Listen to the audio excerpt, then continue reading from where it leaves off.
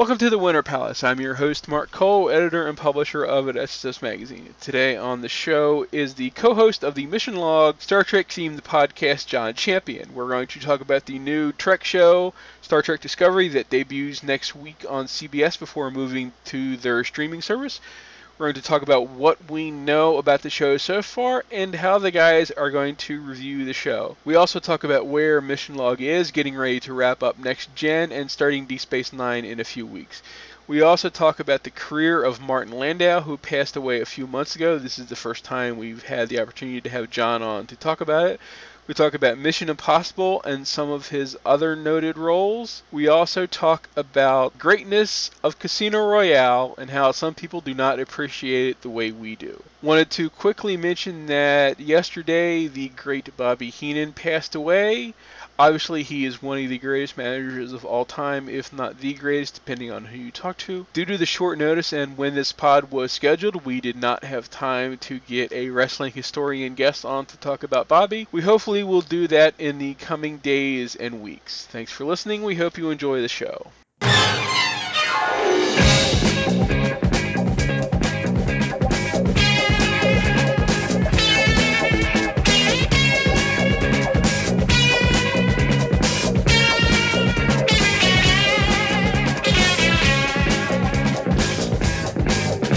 Welcome back to the Winter Palace. It's an exciting time for sci-fi fans as we are just a few days away from the debut of Star Trek Discovery. And as fortune has it, we are very happy to have one of the best people that we can find to discuss it, the co-host of the Mission Log podcast, John Champion. But before we get to Star Trek, the reason that we initially had talked about having John on the show a month or so ago was... well, we'll get to that in a second, so let me just welcome John to the show. How's it going, John? Hey, great, Mark. I'm really glad to be here. Thank you for having me on. Thank you. Like I said, there have been a couple times when I had thought about contacting you to do the pod after certain people had passed away, and I know that you're, in addition to being a Trek guy, that you're a 60s spy guy, and I know, like, when Robert Vaughn died last year and a couple people since then, but the one that really made me want to get you on the show to talk about, because of all the things he did and not just in the spy genre, was when Martin Landau passed away a couple months ago. People who listen to the pod may know that Mission Impossible, at least the original cast version, is still my favorite TV show of all time. So when Martin Landau passed away, this was this was a gut punch to me. And so I thought, you being a spy guy, we could talk about some of his role as Roland Hand, some of the other stuff he did, and then it's funny, as I was doing this research, I knew that there were a bunch of Trek connections that he had, but there were some that I had either forgotten about or didn't know about until I was doing my research, and we'll get to that too. So I guess we'll start with, were you, I think you and I are roughly about the same age, so we did not see Mission Impossible when it was on originally, but probably saw it in syndication. So what do you remember, like, when the first time you watched it, maybe as a kid, and how you've sort of grown to appreciate it more as an adult? Well, here's the thing. What does everybody remember about the first time they saw Mission Impossible? They remember the theme song. Because even before you had seen the show, you remember the theme song because it's one of the great memorable themes of all time. So, that's first and foremost, you know that Lalo Schifrin tune right away. And the thing, I think some of the earliest episodes that I saw were ones with Leonard Nimoy. So my immediate reaction was, what is Spock doing on this other show? That was key. And then I have to say that, being somebody who was into James Bond and The Man from U.N.C.L.E. and so many other kind of cool, suave 60s shows, Mission Impossible has that special place because of it's always about the team. It's always about the teamwork, and it's always about like the gimmick.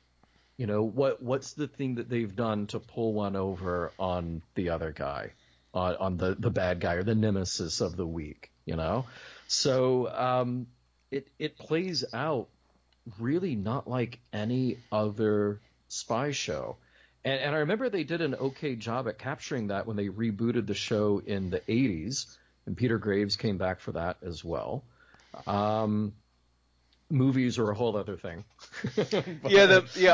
I am not a fan. So I just sort of like they exist, and I know that the best thing about the movies to me are that it kept bringing the television show back on cable. Before you could get before you could get it on VHS or on DVD. It's like every time one of the new movies came out, whoever had the rights for it at the time would put it back into syndication so you could watch them again. To me, that was the best thing about the movies. Yeah, right. And the thing about, we're here to talk about Martin Landau specifically, and the thing about him is that within, Mission Impossible specifically, you could kind of look at the other characters and look at the heroics. This was Peter Graves in his prime, and you had Greg Morris, who was very cool. Peter Lupus, of course, he's built, and Barbara Bain is stunning and wonderful. And Martin Landau, from the beginning of his career, one of my favorite roles of his was really early in his career, and that was as Luther in North by Northwest. But Martin Landau in Mission Impossible is less about the heroics. He's not trying to play James Bond on TV. It's not a Man from U.N.C.L.E. kind of thing. But he always plays the tension of a scene really well and really subtly. He's not an actor who really needs to raise his voice much at all. You can just sort of see it in his eyes. And that's the thing. I went back and I just watched some sort of like highlights of Martin Landau as Roland Hand. And there's something that I really like about the quiet moments in his scenes where it's just subtly building the tension of who he's in the room with. And it's not like that cut from the same heroic action cloth of other leading men on TV at the time. It's something very different, and I love that about him. Yeah, some of the ones that I went back to watch are the ones that I know are sort of, a lot of them are generally considered as sort of the better episodes. But there's, I don't know if you watched any of these, but there's the one with that's called The Execution, when it's he and there's a mob hitman that they're trying to get to confess, and so they basically he thinks he kills Peter Graves and Barbara Bain, and then he gets captured and knocked out, and then he wakes up and he's in a prison and he's on death row for their murder, and then Martin Landau is playing the guy in the cell next to him who's going to be killed first to scare this guy into confessing. Nice. And it's funny because it's like you said, it's very understated. He's sort of a schlubby guy who accidentally killed his wife, and now he's going to be put to death for it, and he's very calm, but like as soon as he's getting ready to go into the chamber, he breaks down and he starts crying and all this, and he's really, really emoting. Yeah. And it's like it's such a great episode for him. And the other one that I watch, and this is one of the Trek connections, is because both of the shows were filmed on the Desilu lot, and I was reading that apparently that Martin Landau and Barbara Bain used to come over and hang out on the Trek set sometimes. So these two shows were sort of fraternized. But there's an episode called The Mind of Stephen Milkos, which features Stephen Inhat, who has a really famous Star Trek episode when he plays the He's crazy Lord Garth. Lord Garth. Yeah. And the deal with this episode was he is sort of this sort of Sherlock Holmesy kind of guy who is an agent for one of the mysterious other countries that are either made up or never named, and they have to they basically do like a double bluff with this guy where he's investigating an agent in the United States who, it's funny, is played by Ed Asner of all people. So it's really funny to see Nice. to see Ed Asner. And they basically have to sort of do a double bluff where they're trying to convince him of one thing, but they're leaving clues for Stephen Inhat to find so that he can figure out that this guy is being set up. So it's this interesting sort of though. And then Landau in this episode is masquerading as both the character that Inhat is playing and the character that Ed Asner is playing as they meet each other. So when he meets Inhat, he's playing the Ed Asner character, and when he meets Ed Asner, he's playing the Stephen Inhat character. So he's playing two different people in this episode. Right. And you can tell which one he's playing by the way he's acting. When he's supposed to be this sort of super smart detective, he's carrying himself very haughty and, brainy. And then when he's playing sort of the Ed Asner character, he's very meek and subservient and all this stuff. And it's a great episode for him where he's basically playing two different characters. Yeah. In a way that, to go away from Mission Impossible for a second, like if people have ever seen the episode of Columbo that he's in, he plays twins that may or may not have committed the murder that Columbo's investigating, and they're sort of, one is meek and one is strong, and he plays them both differently, so you know which one he's playing. It's just another one of those things where it shows you how great Landau was. But those are just you're kind of nailing also what's unique and cool about Mission Impossible. So, I mentioned my love for The Man from U.N.C.L.E., or you take Star Trek or whatever. From week to week, those characters are the same. Every now and then on Man from U.N.C.L.E., you throw Ilya Kuryakin into an undercover role, but pretty much it means, all right, we take David McCallum because he's cool looking anyway, and we'll put some new sunglasses on him, and now he's playing in a jazz club.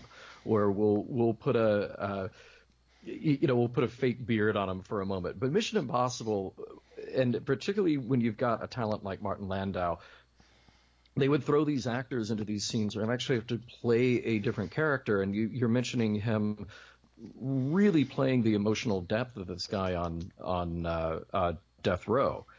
And that's the kind of thing that you would only do on Mission Impossible, So it's great from week to week that the actors are not only playing the characters that they are, but they're then playing the characters that their characters are playing. It must have been incredibly challenging, and you have to have really talented people to pull that off. And he oftentimes had to do it under makeup, which also, and you wonder some of that stuff, for being the mid-'60s, to turn that around on a fairly quick, obviously, Star Trek has to deal with all kinds of makeup issues for, the alien of the week or whatever. Sure. But, here he's playing, a Latin American dictator or an East German priest or a guy in the mob. It's, again, like you said, it's a different thing every time. So it's not even like, Leonard Nimoy had to, put up with being Spock for 3 years. But he, I'm sure eventually he got used to, I know exactly how long this is going to take to put the ears on. I know how long it's going to take to do the eyebrow. So he probably knew. Yep. Whereas for Landau, different every week. Yeah, exactly. And you mentioned Man from U.N.C.L.E., and Martin Landau had, I guess, I don't know, is it famous or infamous, an appearance on Man from U.N.C.L.E. where it's an episode called The Batcave Affair, which, so again, it's during the height of Batmania, and he's playing like a a Transylvanian thrush agent who may or may not be a vampire. And if you see the stills from this, he's dressed in a Dracula cape and he's doing an accent that that he would later win an Oscar for. He's basically doing his Bela Lugosi in 1967 for us. Yeah, it's pretty awesome. Maybe not one of the greatest episodes in The Man from U.N.C.L.E., but it's up there, and certainly by his talent. But yeah, he got to bring that back as Bela Lugosi, and that's really, it sounds cliche because, of course, the accolades and the awards that he got for playing that role, but that really is one of my favorite roles of his. It's so tragic and so touching that Ed Wood is just one of those movies that I go back and rewatch every few years anyway. And I have kind of a special place in my heart for that anyway, because years and years and years ago, I played a version of Ed Wood in a theme park show. So I really studied that movie for a time, and it's a great movie to study. I also think it's very inspirational. Like, the message in that movie is, you know what? Follow your dream. If you're going to make a movie, go make a movie. Look, Ed Wood was not stopped by his lack of talent. So go make the movie. And the interesting thing, too, about Landau's career before he was on Mission Impossible is you look at sort of like a lot of people, he did so much TV in the 50s and 60s, and it seems like he was on almost every Western there was, and there were plenty of them. He was a bad guy in Wild Wild West. Yeah. He was in Maverick, he was in Gunsmoke, he was in Bonanza. I think an interesting thing is, he's probably not alone in this, but it's interesting that not only did he pull off the trifecta of being on Outer Limits, Twilight Zone, and Alfred Hitchcock, but then he was on the 80s revival of Twilight Zone and Hitchcock. So, and of course, like you said, he was in North by Northwest, so he he had worked with Hitchcock already, and like you said, there's just, and he even had, I had forgotten about this one until I was looking up, but he has like a 30-second cameo in Get Smart, where Max had undergone plastic. I only saw the clip, I didn't see the whole episode, but Max had undergone plastic surgery, and he ends up looking like Martin Landau, and the chief says something like, you're too handsome to be a spy or something, you look like Martin Landau. And then he talks with Don Adams' voice, so I was like, Funny. I don't remember that at all. And, and like you said, and then, he did, wow.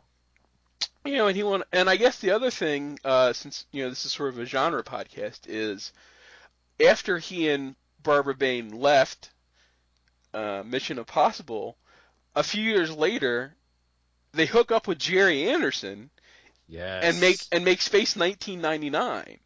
Yes. Which is funny because that's something I always knew about as a kid, but I don't remember it ever being like in syndication, like here, sort of in the East Coast, and that was something I would read about, like when you get your big encyclopedia of sci-fi TV shows or whatever. Yeah. And I'm like, oh, this is cool. It's Martin Landau and Barbara Bain, but it was like a British show, and I don't know like where or when it was shown here. So that's something like I saw much later. So I really love that show, warts and all. It's not a perfect show, but there's so much that I love about it. Not the least of which is the performances. They really set out to make kind of the anti-Star Trek. Meaning that, just the color palette of the show, it's subdued. The tone is sort of quiet, mysterious. Again, Martin Landau as Commander Koenig is the opposite of James T. Kirk. He's not the guy with the ripped shirt and throwing himself into the arms of the alien babe of the week. It's not like that at all. He's got this kind of quiet, contemplative, studious, and he's a little bit older by the time he's making that show.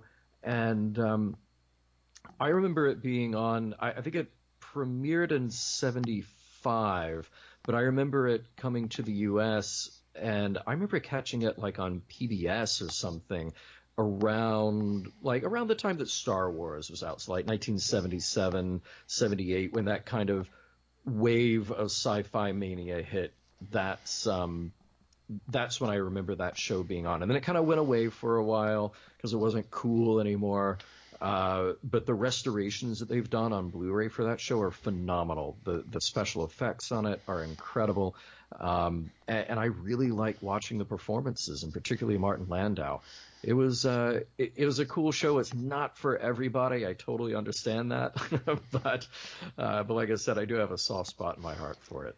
The thing that I didn't remember, because this wouldn't have meant anything to me, like when I would have saw it as a kid or even like as a young adult, but I was watching the pilot the other day, and I'm like, all of a sudden, there's Philip Maydock as the commander that he's replacing, and now, I know of him from all of this British, he was in Doctor Who, and he was in Dad's Army, and all these kind of things, and I'm like, oh, and those those ITV spy shows from the 60s. Like you said, one of those things that, and then Space 1999 has Barry Morrison, I think, if I remember right, he at one point may have been up to be one of the doctors, I think, if I remember right. Either Pertwee or Tom Baker. I think Barry Morse, may have been a candidate, if I have that right.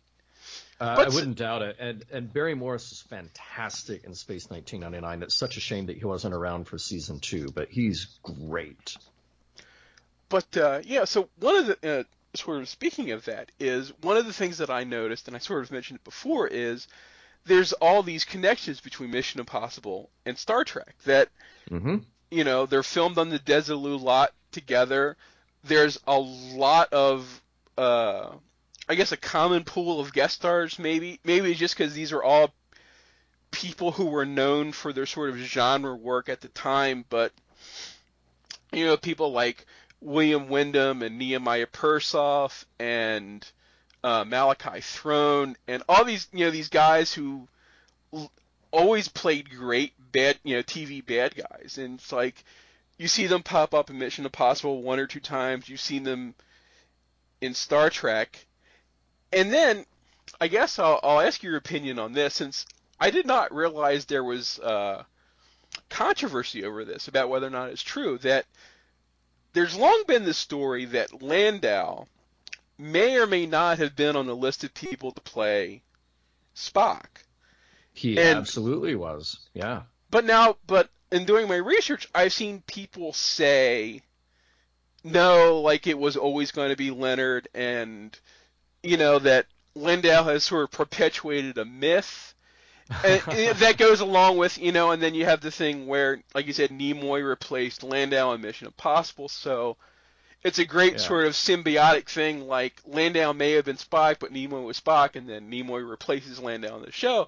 So I guess you are in the, yes, Landau might have been Spock at some point camp. Yeah, I mean, look, there's no reason that Landau would not have been up for the role of Spock, and even if Gene Roddenberry, because he had already worked with Leonard Nimoy before.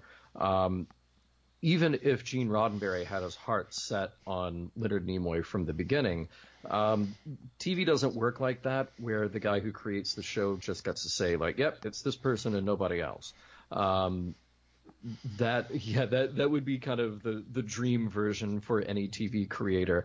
But even an executive producer or producer does not get to call all the shots on his own show. So you go through casting over and over and over again. And if you luck out and you get the Leonard Nimoy that you want, great. But my understanding is that Landau was definitely up for the role, and for good reason. He would have probably been very good on Star Trek. I think clearly, history has shown that Leonard Nimoy pretty much owns that role.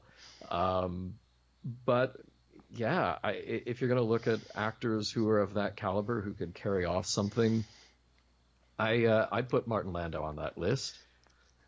It's funny that you say the thing about casting and who you want, but people may or may not know that Roland Hand's original name, when I think they wrote the pilot or were casting, his name was Martin Land. Oh, funny. So, Wow. so I think you know who Bruce Geller probably wanted to play this part. Yeah, right. And then, and of course, he has one of those funny things where, at least in the first season, he's not in the opening credits, but he's a special guest every week. So, one Mm-hmm. of those weird, casting or what's in your contract things.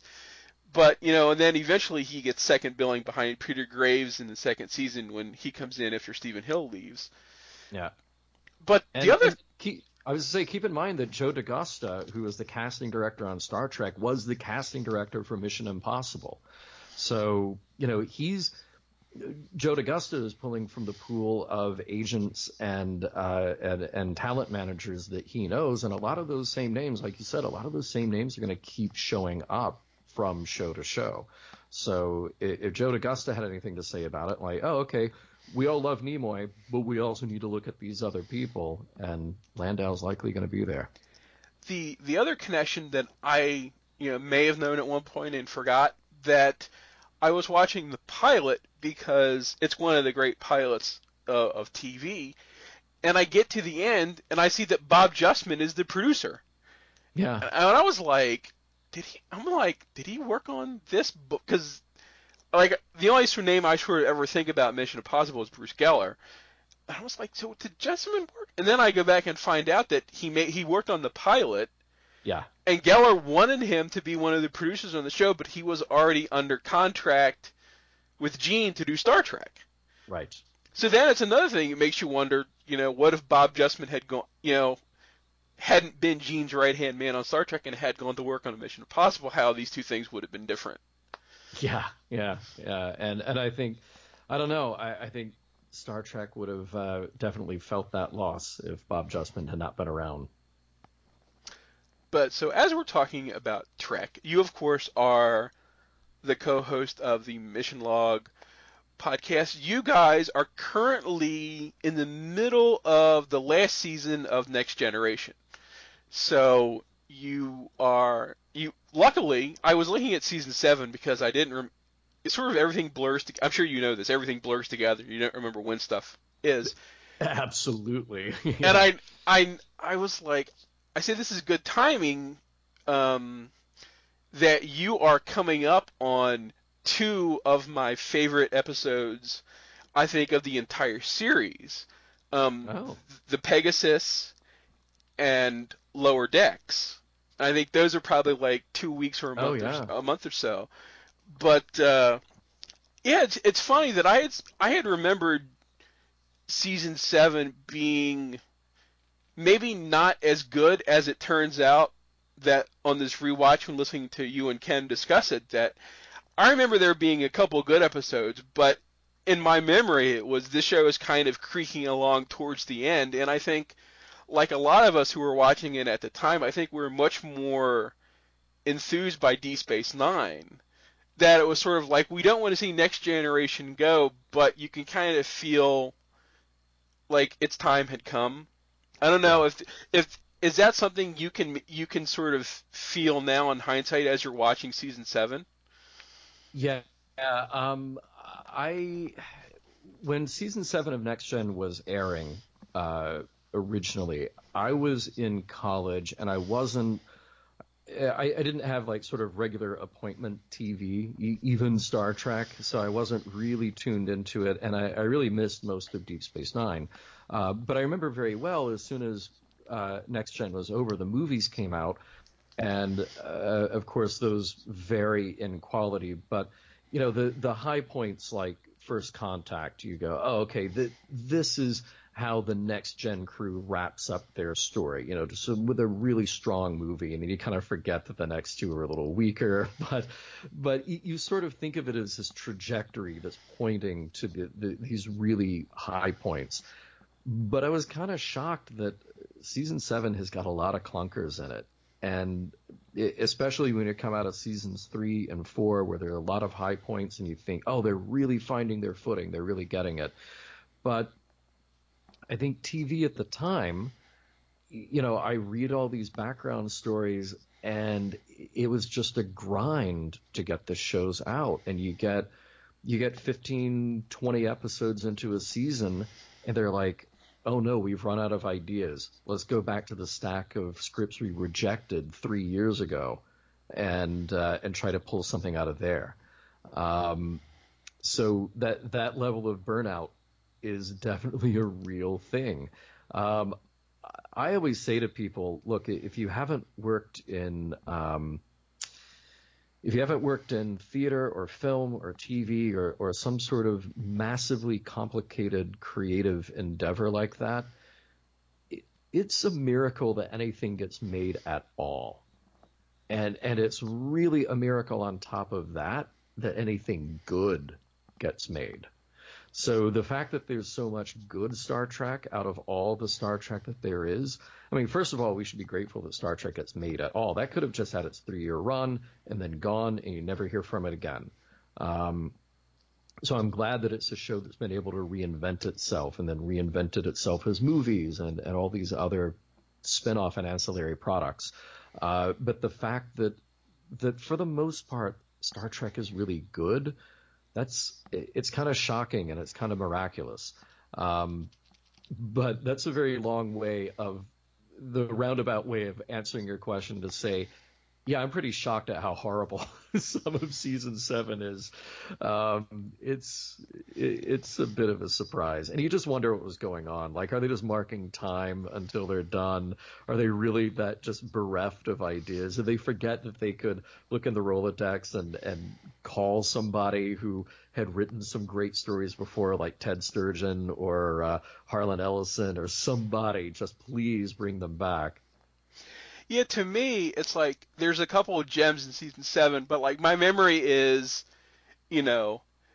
Masks or the one when they devolve, or a couple of the clunkers, and you go, it's like you can't really blame. I'm sure for all these guys, it's been 7 seasons, and you're like, again, they sort of know the movies are probably coming at some point in the future, so it's sort of like, do we really need this grind every week? And yeah, but like I said, like I'll be looking forward to you guys discussing the Pegasus and Lower. It's funny, in my memory, like I had forgotten which characters were actually in Lower Decks. Like for some reason in my head, I was like, oh yeah, Ashley Judd's in that, and then I'm like, no wait, Ashley Judd is from like 2 seasons before this. Right. I'm like projecting her into this, and it's like, oh yeah, the one cadet that comes back from first duty, and and then yeah. The other, but I just remember that I haven't watched it again. I'll watch it, in a couple of weeks when you guys get to it. But I remember how great the Pegasus is, and that I think will be one of the I'll be interested to hear you guys discuss, because that's another one of those. Starfleet are supposed to be good guys and aren't supposed to be doing the kind of things that they're doing in that episode.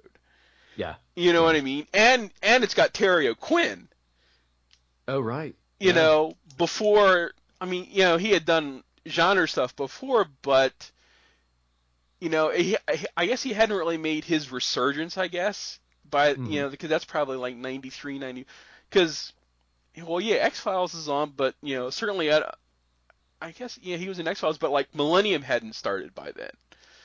And some of the other stuff that we remember him for now. But, I'm looking forward to a couple of episodes coming up for you guys to talk about, and, of course, the finale, which I'm sure will be great, too. And then we get the movies, and then Deep Space Nine. And that, I imagine, again, that will be, sort of probably give you guys like a sort of a reboot, because it's a different show, it's a different cast, even though it's many of the same people making it. Yeah. Well, I mean, clearly the mission, the direction of that show was something very different from Deep Space Nine, and like I said, I'm really glad every time Star Trek reboots itself. I think it needs to do that. But like I said, I've seen so little of Deep Space Nine that really the thing for me is that this is going to be a whole new approach to doing mission log. TOS, TNG, I'm intimately familiar with. Even the animated series, I had seen them before, and even if I didn't remember them all, it's so familiar to TOS anyway. And of course, the original cast movies I'm so familiar with. Deep Space Nine is all new territory. I'm learning it as I'm going. So I think what we're going to do is we'll wrap up Next Gen. We will do the 4 Next Gen movies. We'll do probably a couple of in between episodes. We only produce supplementals once every now and then, but I want to talk to some of the writers, some of the producers, and dig a little deeper into that show to give it the proper send off. So we kind of start Deep Space Nine with a clean break. I know there's still a couple of cast members from Next Gen that you have not done supplementals with, so I'm hoping at some point in the future maybe you'll be able to corral some of them, because I think it'd be fascinating to hear from some of the people you haven't talked to yet. I hope so. I mean, the actors are usually tougher to get because, well, let's face it, they're all really talented and they're working. I like to talk to the actors when I know it's going to be a good conversation. Will Wheaton, that's still one of my favorite episodes that we did. I really want to talk to the writers because,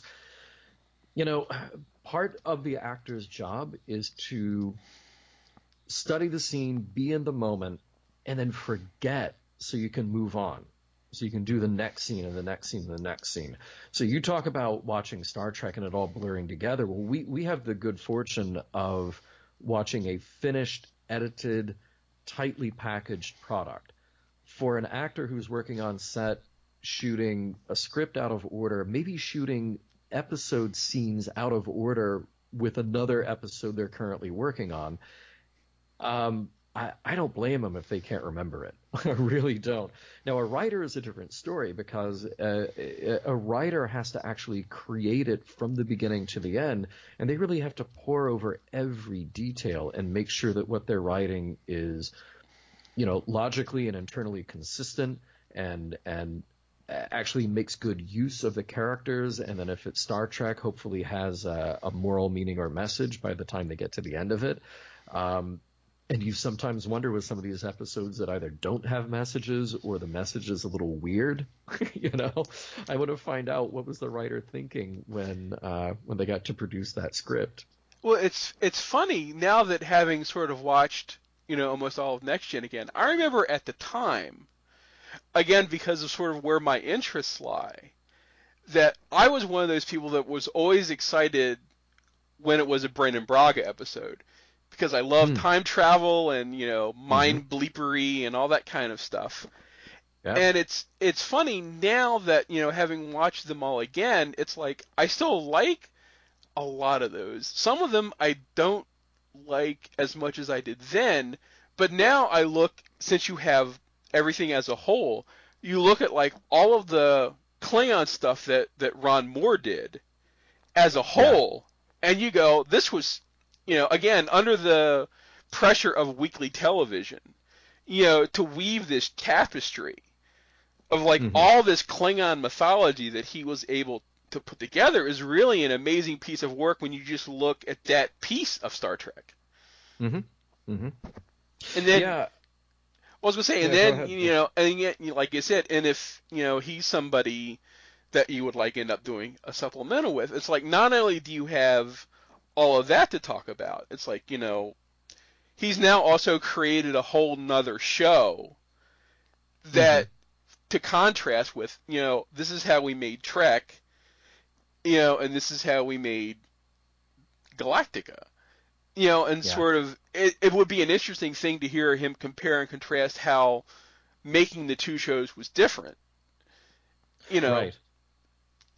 Yeah, well, and the main thing being that with Galactica, he really had a tremendous amount of artistic freedom to do the show that he wanted to do, and I know that in making Galactica, he sort of made the Star Trek Voyager that he wanted to see, because Brannon had gone off to do Voyager, and that became a very different show, and then Ron Moore was at DS9, so they wrote together a lot in those TNG days, and of course they wrote features together. But when they split those other two spinoff shows, they went separate ways. So yeah, and part of the reality of being a TV writer is that you may have these grand ideas of what you're trying to say by the end of a season or by the end of a series, or what you're trying to do with a character, but you may just not get there because, again, the grind is, well, I got to get the episode out. I got to use all the resources available to me. Maybe one script is not as strong as another, so I got to go with the other stronger script, even if it doesn't get me exactly where I'm trying to go. So, when Brannon and Rick Berman were getting ready to do Enterprise, they asked for a year off. I said, look, we just wrapped Voyager. Let's take a year off and let's actually plot out everything that's going to happen, at least in the first season. So we know where we're going and we know how to build the type of world that we want. And the network basically said, nope, you do it now or we'll hire somebody else to do it. And it's a real shame because, that's the way TV is made now. We wouldn't think any differently now, where Game of Thrones, you plot out the entire season and they film the entire season and then release it, and then you wait a while until the next season comes out. And speaking of new Star Trek, Mm-hmm. again, one of the reasons we're doing this now is that this time next week we will have new Star Trek. Yeah. Discovery is going to premiere as we record Sunday night on CBS before it moves to the CBS's streaming service. Right.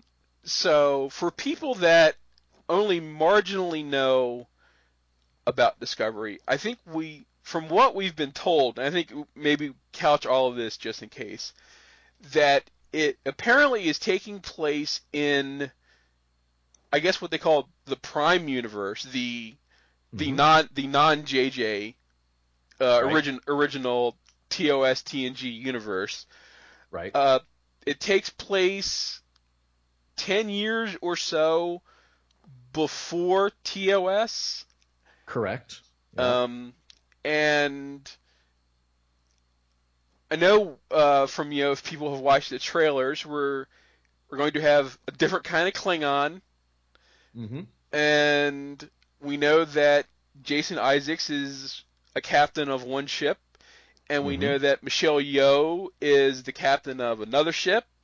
And apparently, the point of view character for this show is not going to be either the captain's, but it's going to be Michelle Yeoh's first mate. Right. Yeah. So, if all that is right, well, what else can you tell people that they may want to know going into watching the first episode? So yeah, all of that is factually correct.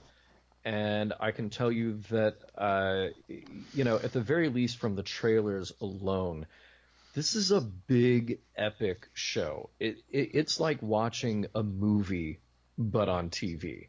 The effects are incredible. The detail work and the costumes and props and sets are absolutely stunning. It's just going to look phenomenal. I think there are a lot of people who are hung up on design and hung up on this having to fit perfectly with their idea of what TOS looked like. And I think people need to kind of get over the fact that TV in 2017 is made a lot differently from TV in 1966. So things are going to look different. Pacing is going to be different. Style is going to be different. but that's the sort of the reality of production.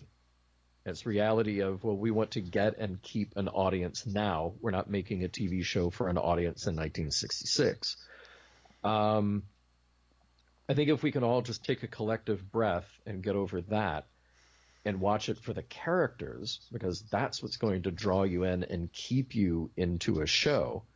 I mean, God knows when I talk about Next Gen, I think, the set looks like the Hilton Hotel in space, but I'm not worried about that. What I'm interested in is the characters. I'm interested in Picard and Riker and Dr. Crusher, and I'm interested in who they are and how they solve problems.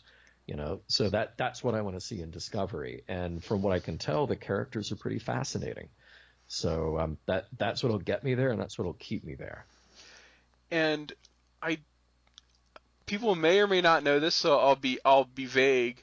The thing that intrigues me, at least on the surface, is that there's at least one character, at least in name, that is from the original series. Yep. Played by, again, someone at least well known to people from television of the last 15 years. So that will be intriguing also. So, I remember reading that, and I'm like, okay, new person, and then it's like, And I'm like, of all the people from TOS that you could bring in, you bring in this person. Yeah. I'm like, and admittedly, I assume, I don't know this, but for comic relief, perhaps. Maybe.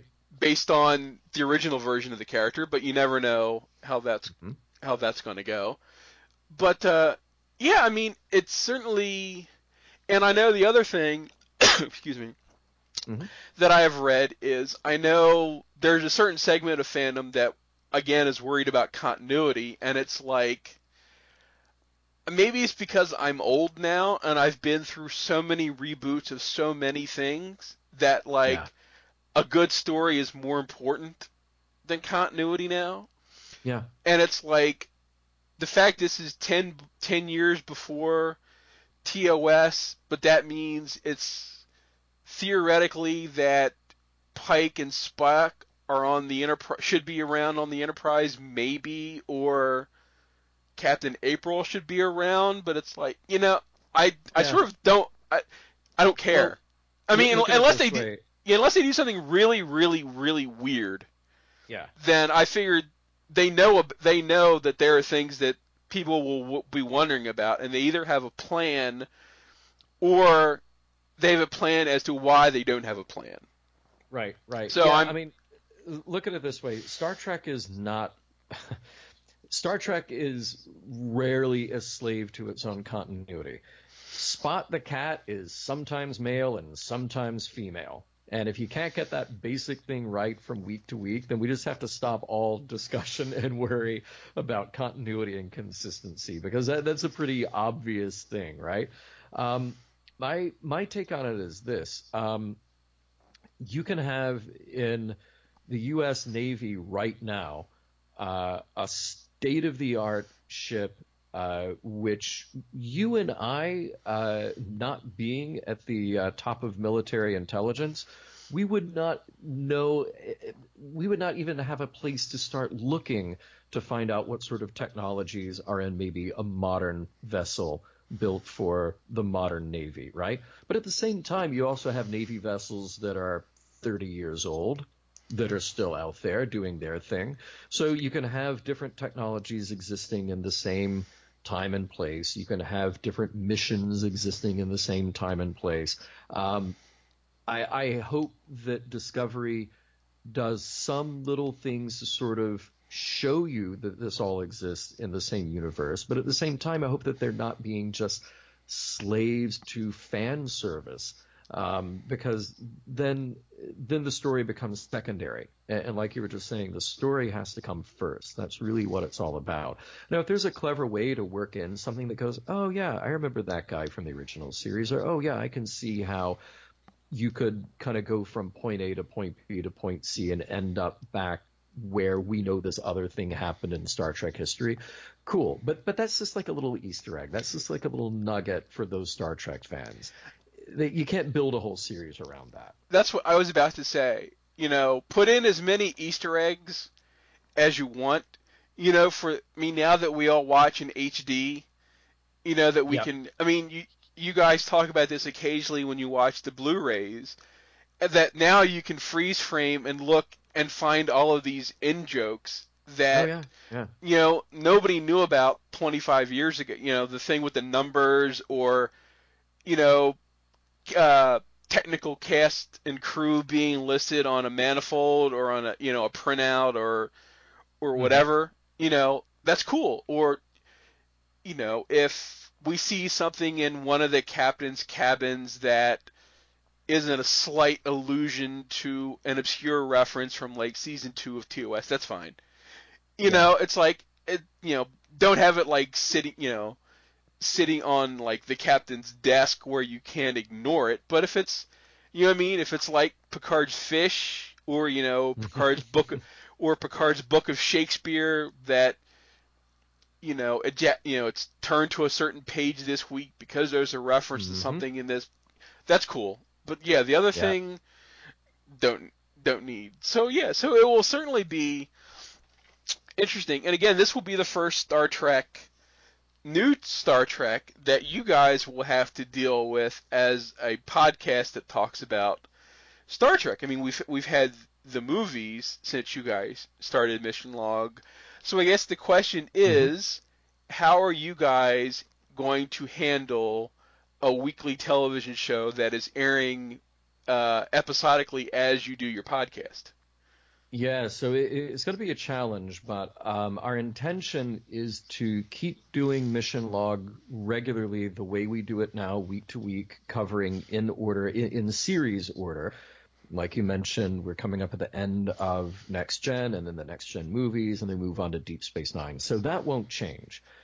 What we are going to do, because essentially Discovery for the first season is divided into two 7-week chunks. You have episodes 1 and 2 releasing the same week, and then through episode 8, that'll be the first half of the first season. So that's end of September to the beginning of November. Then you take a couple of months off, and then the next 7 episodes air starting second week of January. Great. So what we're going to do is a live video show. So on Facebook Live and presumably YouTube Live, and then we'll strip that audio out and release that as a podcast separately as well.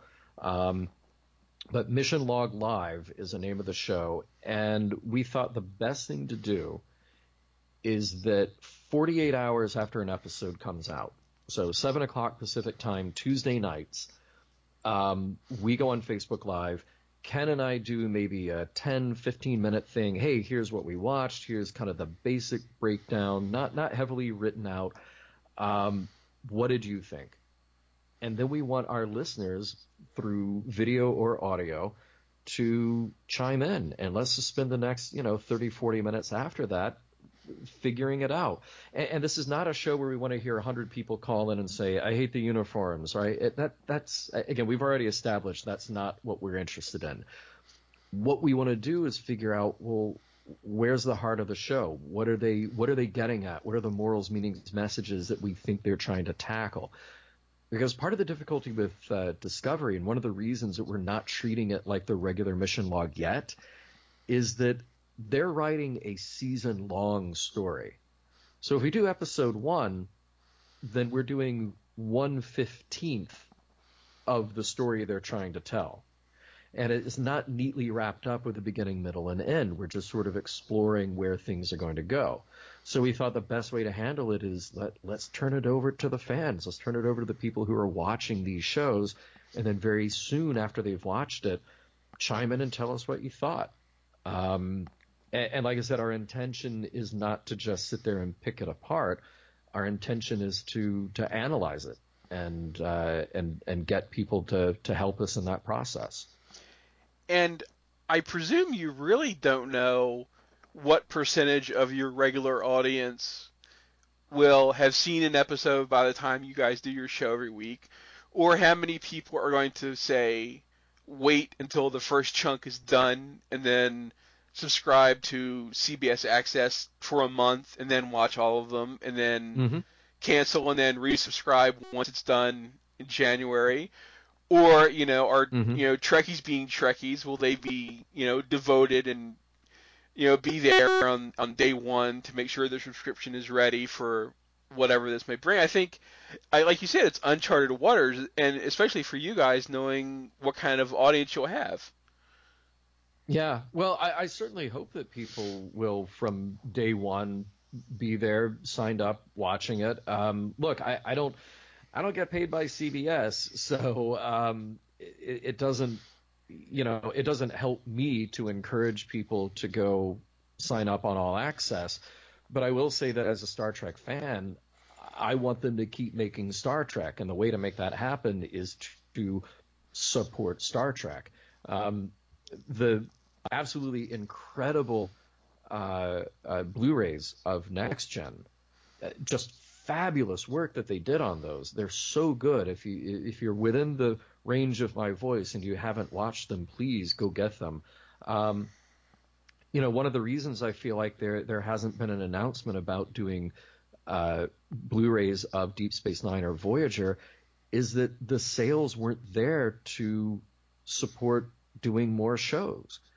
And yeah, I could look at it as saying, wow, $80 for a season of Next Gen is expensive, but I could also look at it and say, they're putting more into it now than they did when those shows were originally done in post-production. They had to recreate those shows from the ground up, frame by frame. It's a staggering amount of work, and I want that to succeed. So that's why I didn't get them for free. I had to go buy copies of Blu-rays and stuff to fill out to finish my collection. So I want people to treat All Access the same way and say, you know what? I'm going to give it a shot. I want to support Star Trek. Even if that's the only thing you watch, it's like $1.50 an episode by the time you have paid your month-long subscription. I think that's a pretty good deal, with the prospect of keeping Trek alive for another season, hopefully another season, and let's see where it goes. You don't have to think it's all wonderful, but I imagine that we're all going to find things within this that we like and that we want to talk about and pick apart and debate. And I don't think it's just going to be fluff, and I don't think it's just going to be space battles. I went to a screening of Star Trek Beyond last year that Rod Roddenberry had paid for, and this was around Comic-Con time, and he four-walled a theater and invited everybody who could come, and we all got to see Star Trek Beyond for free, and it was great, and I'm really thankful that he did that. And I remember sitting there after the movie, a bunch of us went out for a drink afterward, and somebody was talking about CBS All Access and how they didn't want to pay to watch Star Trek, and I said, look, you just saw Star Trek Beyond. It was fantastic, right? Yeah. Well, we were watching it at the ArcLight, and the ArcLight, a ticket there is about $16. I said, so somebody just saved you $16 for a movie that you would have paid to watch and really enjoyed anyway, but you would have paid to watch it and felt like you got your money's worth for $16. I said, great. That's 2.5 months of All Access right there that somebody just paid for. So now you still have that money in your pocket. So pay it forward. You just got to see a movie you really enjoyed, and now you've got that money in your pocket. So in a year, you can watch Star Trek Beyond. So I think it works out pretty nicely. It's all a wash at that point. Yeah. So, John, I want to thank you very, very much for doing the show today. Thank you, Mark. As we have been discussing, you are the co-host with Ken Ray of Mission Log, which drops every Thursday, recapping Star Trek. Like I said, as we've said, Next Gen is almost done, and then the movies, and then Deep Space Nine.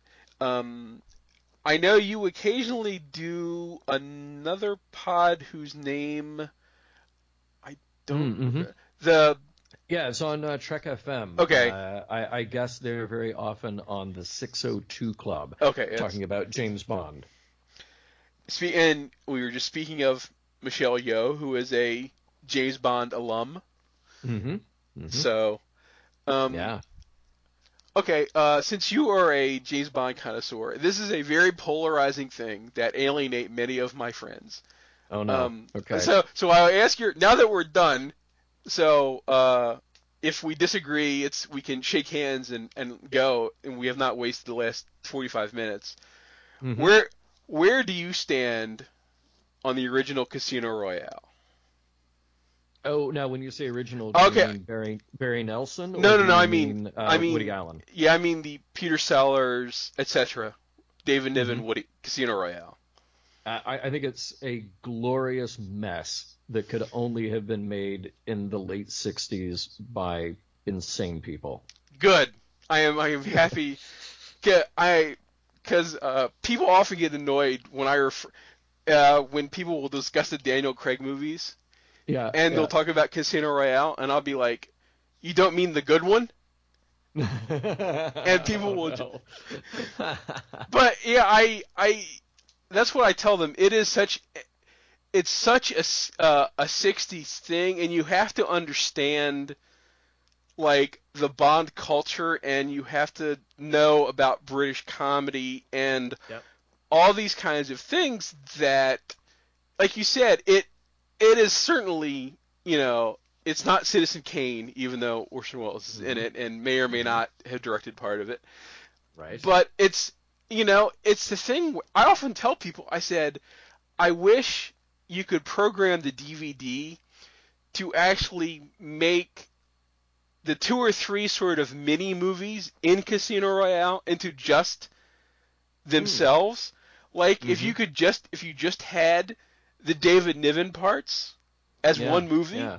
or you had the Peter Sellers parts as just one That's a great movie. idea. Yeah, I love that idea. You know what I mean? Because it really does seem like a kind of movie that was sort of like chopped together because sometimes scenes go from place to place and you don't understand why. Like you said, it's very surreal, if Hmm. nothing else. And again, there's so many great people in it, and it's so it's the kind of thing. Ursula. You have Ursula Anders, who is a Bond girl, being in this. You have Dala Lavi, who would later be a Yep. Bond girl in it, and yeah, then you have Peter Sellers, and it's like you have Peter Sellers, Woody Allen, and Orson Welles in one movie. It's Yeah. like Yeah. how You bad. had Barbara Boucher, who was in Star Trek. So yeah, this is full of awesome cameos and guest stars. It's great. I'm happy to hear that because I remember I picked it once for a movie thing that some friends and I do, and Hmm. I've sort of gone on this string of I for a while I picked just famous like weird '60s big '60s kind of thing. It's like I put Casino Royale sort of in the same category as The Great Race or Magnificent Men and Their Flying Machine. Like to me, they're all of that time, Hmm. And Hmm. again, and that's Blake Edwards, and again, make you have the Pink Panther, and then you have Peter Sellers and David Niven again, and so everything's related. But I just because people will be like, this doesn't make any sense, and there's such things that like, why are they in Smersh's headquarters and there's a Frankenstein monster? Because there is. Because there Uh, is. yes, yes. And Because that's what the set decorator put there, and that's what the director filmed. the other Yes. the other really funny thing that people don't notice until you point out, and I'll see if you. The funniest thing is when you have the fight in the casino at the Hmm. end. Hmm. You have the Cowboys ride in as the cavalry to to fight the Smersh agents, Right. and then you have the Indians parachute into the casino, with parachutes that look like teepees. Hmm. But they're also the good guys because on their war paint they have written 007. Hmm. Oh yeah. But Yeah. but then the Cowboys and the Indians fight each other because they're Cowboys and Indians. Yep. That's the way it works, man. That's the way it works in a 1960s movie. And When it. you have five directors and a million writers and Hmm. you have Herb Albert and the Tijuana Brass do the Ah, theme. yes. You know, it's Yeah, like you said, it's a glorious mess. Yeah. Well, listen, for your next 60s movie pick, I'm going to recommend Danger Diabolique with Jean-Philippe Law and Marissa Mel. And Adolfo Celli from Thunderball. So it's a Mario Bava movie with an Ennio Morricone score, and it's again just like big, crazy comic book, bold movie. It's funny when I've shown that to people, they'll Mm-hmm. go, "Is this where the Beastie Boys got the thing from?" And I'm like, "Yes."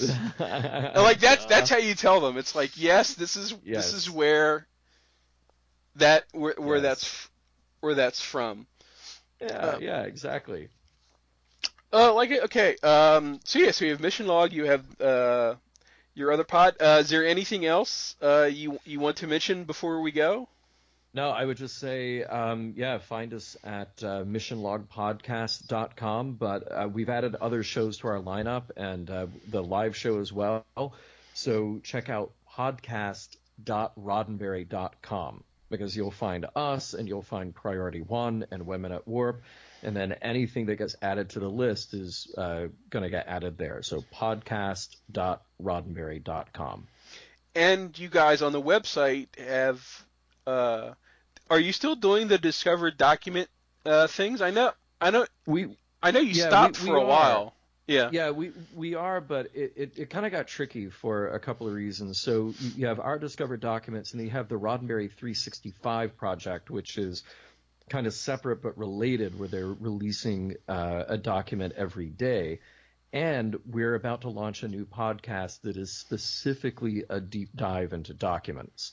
So that's called the Trek Files, and that'll be hosted by Larry Nemechek.